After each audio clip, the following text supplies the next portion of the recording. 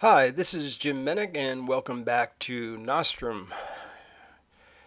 We almost didn't make it this week. We've just come off of a long 4th of July holiday, and, well, you get enough days off and you wonder why you were even thinking of doing this, but really we do it because because we do it. In the episode we're starting today, it's a new segment of the story. We have already had the Andrew Johnson Reconstruction Memorial, and we're now getting prepared for the Messerschmitt tournament, and we'll be talking a lot about that over the next few weeks. And we're going to begin with a little visit to the Bissonnette, pronounced Bissonnet, or Bissonnet, pronounced Bissonnet. I'm not really sure what I'm supposed to do with that. It says Bisonettete, and then it's pronounced Bissonnet. Go figure. In any case, I will be talking a little bit about Amnia Nutmilk, who was a character that I always sort of had a fondness for. I always felt that when Jules and the Mite were writing these stories, in some way that I was a model for Amnia Nutmilk. I mean, granted, she is a magazine editor and I'm a book editor. She's a woman, I'm a man. She has a son, I have a daughter. She's divorced, I'm not divorced. She starts a debate team from scratch. I took over a debate team that was doing very well. Thank you very much. She talks funny and I don't, but nonetheless, I think the similarities were there. Maybe I'm wrong.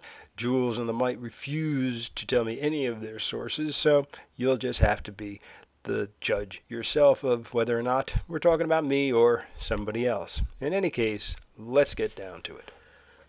Nostrum, the debate soap opera where deontology is more than just an idea, it's a rebuttal, by Jules O'Shaughnessy and the Nostrumite, read by Jim Menick. Installment number 14, Don't Give Up Your Day Job. Amnia Nutmilk has a busy life, and it shows no signs of slowing down.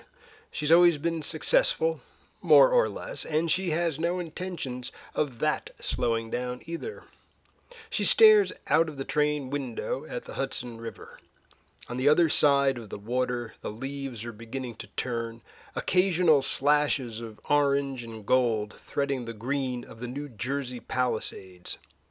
Hard to believe it's autumn already. Hard to believe she's been living in Stockwood for almost 6 months now. She stops her mind from meandering and returns to her work.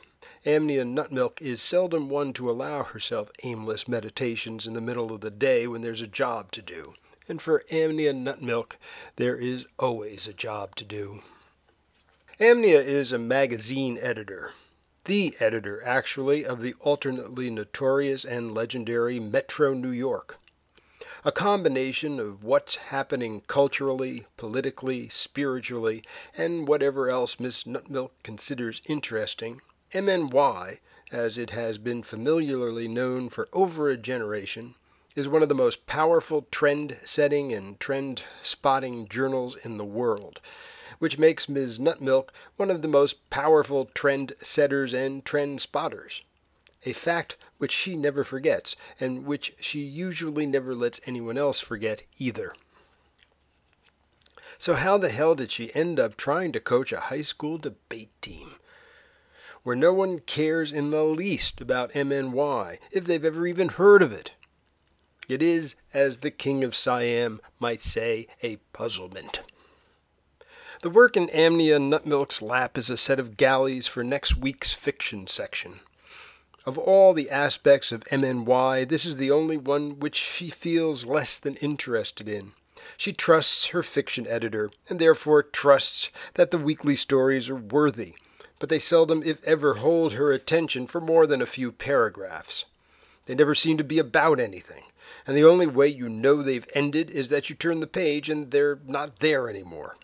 But nonetheless, she must work her way through them, occasionally marking up something that bothers her as illiterate, illogical, or simply misplaced in MNY. Inevitably, her fiction editor explains away the bother, and that's the end of it. But Ms. Nutmilk does not earn her enormous salary because she trusts her staff, even her most trustworthy staff, unconditionally. She'd fire any of them tomorrow if she thought it was a good idea, and no one would question it. It is an accepted part of her power. a power so vast that when she took this job, she was on the cover of Time magazine. Debaters, apparently, or at least their coaches, never read Time magazine. She lifts her eyes from the page again. She has not yet recovered from her discussion with that idiot Obomash. The nerve of that man. Who did he think he was, anyhow? And didn't he know who she was? Apparently not. She looks out the window again. The train is nearing the Stockwood station. Another 5 minutes or so. She looks at her watch. 2:22. When was the last time she was out of the office on a weekday at 2:22? She shakes her head almost imperceptibly. She never thought she would ever move out of the city, but when her divorce became final, she was struck by an irrational but irresistible urge to make a clean break with her old life. Not with her job, of course, but with the places that she and Manny had been a couple together for 20 years. All of those places were New York places, and she had always harbored a mild affection for the country. So she packed up herself and Chesney and headed north and left Manny the apartment in the city. Of course, it has been especially wrenching for Chesney, pulling him out of Manhattan Lodestone as she has. But she was convinced, and still is, that it will be for the best. In Manhattan Lodestone, he was just one more genius. At Bissonnette Technical, he is the genius. She will be shocked if he doesn't get into either Harvard or Yale or both. How much competition can Bissonnette offer? And a bright light like Chesney will stand out considerably. Oh yes, she has done the best thing possible for Chesney, although he doesn't think so. Chesney was not happy to leave his friends in the city, and less happy to leave his precious debating team. He had earned a place at the top, he claimed, and as a senior he'd be the A-team, perhaps even captain. Amnia felt bad about that, so bad that she determined to make up for it, and now she is putting together a new team for Bissonnette Technical. When she talked to Val Luton, the principal of Bissonnette, Bissonnette, Bissonnette, pronounced Bissonnette, he seemed singularly uninterested in the prospect. "The debate team costs money," he said, looking at her over the pompous reading glasses perched on the edge of his nose. "Money that the school system can barely afford." "I'll pick up those costs myself," she suggested. His eyebrows rose slightly. "Within reason," she added, "and provided that Chesney is on the team." "And that's a generous offer, Mrs. Nutmilk, but not without self-interest." "I couldn't let you assist the team unless you were unprejudiced against other team members, if you were only to support your own son's endeavors." "That would not be the case, Mr. Luton, I can promise you that." "And why don't we give it a try?" he agreed. And now trying it she is. She is on her way to a team orientation meeting.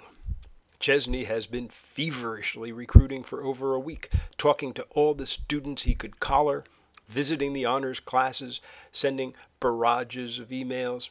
Today she will see the fruit of his efforts, and she will explain forensics to the students and organize them into a team. And then, of course, she will have to coach them.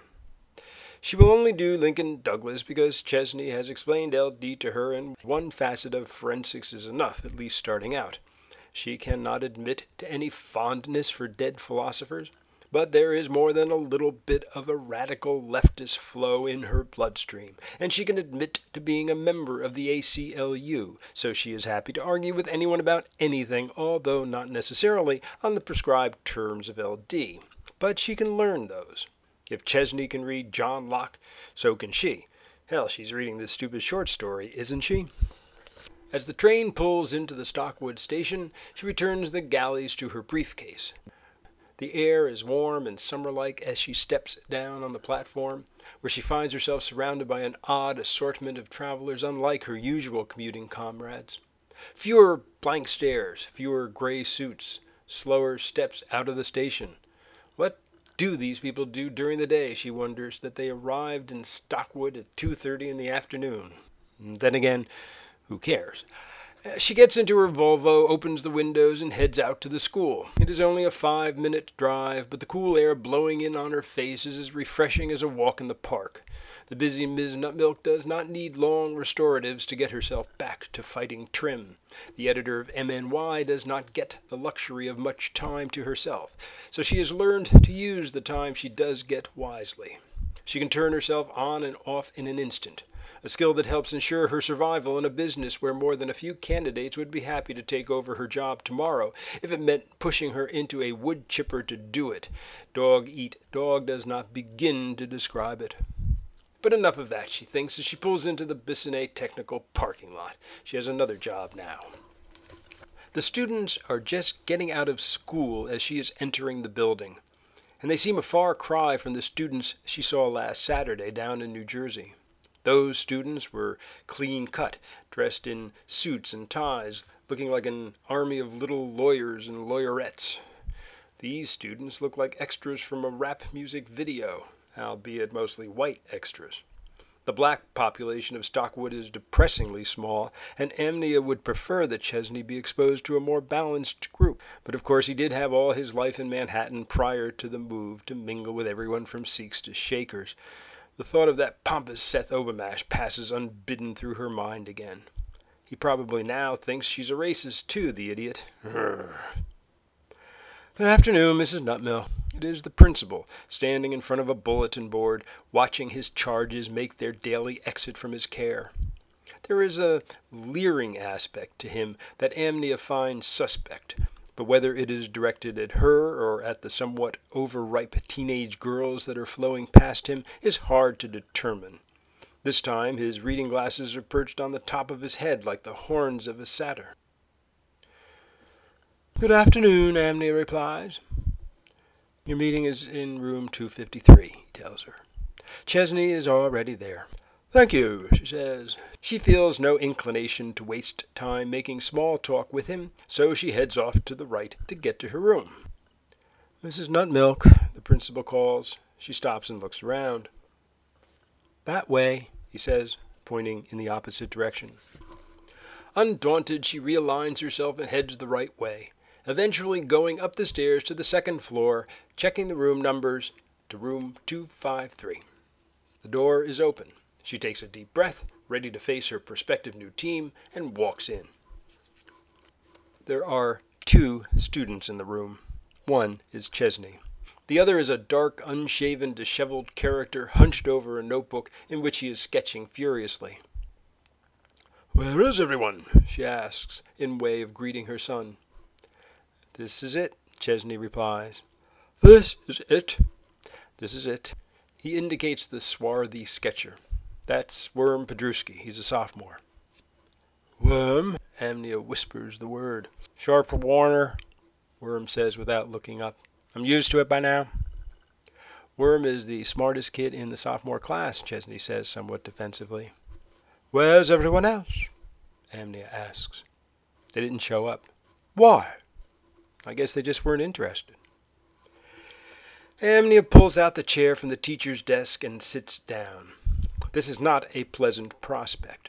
1 kid out of a school of over 500. This is the most interest that could be drummed up for a debate team? It's absurd. Maybe she should drop the whole idea and simply take Chesney to tournaments as an independent entry. But he has already dismissed that idea. He wants to be part of a team. He doesn't want to be seen as some sort of exile. And as a good debater, he wants to share his skills with others, as others have shared their skills with him. All right, then. There'll be a team of 2. Suddenly there is the sound of activity out in the hall. Feet stamping, some words exchanged. Angry words from an adult, a girl's reply. Silence. Then the feet again. As Amnia Nutmilk watches, a file of 7 students enters the room as if they are shackled together as a chain gang. The leader wears a backwards Yankee cap, a tight Megadeth t-shirt showing powerful muscles underneath, and seems to have parked the motorcycle he stole from Marlon Brando outside in the nearest no parking zone. His entourage, 5 other males and 1 black-garbed female, give off the same future Hells Angels Society essence. All he needs to complete the picture is a burning cigarette hanging from his lips. "I'm Binko," he says, walking up to Amnia. "Luton said we could get out of detention if we agreed to join the debating team."